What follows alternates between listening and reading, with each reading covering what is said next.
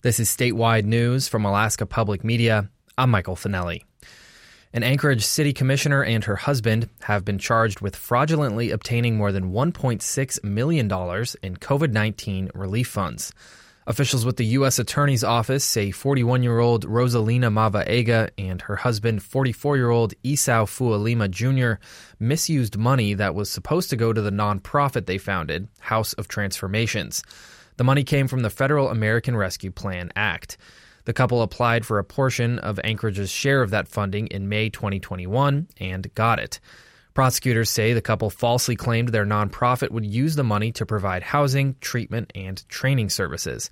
But instead, federal charges accuse them of depositing the funds into personal accounts to finance and pay off taxes on their businesses.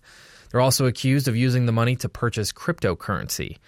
The charges follow an investigation by ProPublica and the Anchorage Daily News that found the couple received one of the city's largest awards of COVID-19 relief funding despite prior fraud allegations. Mavaega and Fualima face 5 felony charges, including fraud and money laundering. They appeared in court Friday and pleaded not guilty.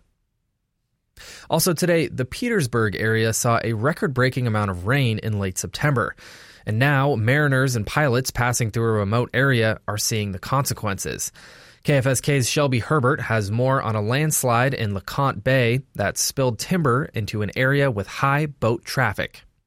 Mariners and pilots were the first to notice the aftermath of a huge landslide on the mainland near LeConte Bay in the last week of September.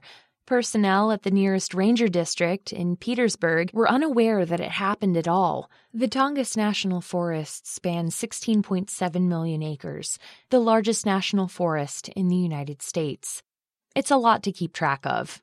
Doug Reamer is the owner of Nordic Air, a Petersburg-based charter flight business. He was piloting a tour around LeConte Bay when he noticed the telltale signs of a slide. Mostly just timber everywhere, and this slide was pretty dramatic because it didn't just land in one spot. It just brought a whole bunch of trees down and it just ripped all the branches off of them and then pulled the bark off of them and everything like that, and it just littered trees all over. And that debris can be a dangerous problem. Floating wood can damage or even sink small vessels and marine infrastructure. Glorianne Wolin is Petersburg's harbor master.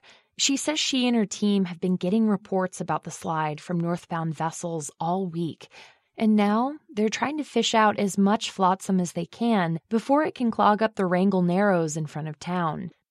In Petersburg, I'm Shelby Herbert. This is Alaska Public Media. The Alaska Morning News is brought to you in part by Alyeska Pipeline Service Company, maintaining and operating the 800-mile Trans-Alaska Pipeline since 1977. Learn more at alyeskapipeline.com. Support for NPR comes from NPR stations. Other contributors include the estate of Joan B. Kroc, whose bequest serves as an enduring investment in the future of public radio and seeks to help NPR produce programming that meets the highest standards of public service in journalism and cultural expression.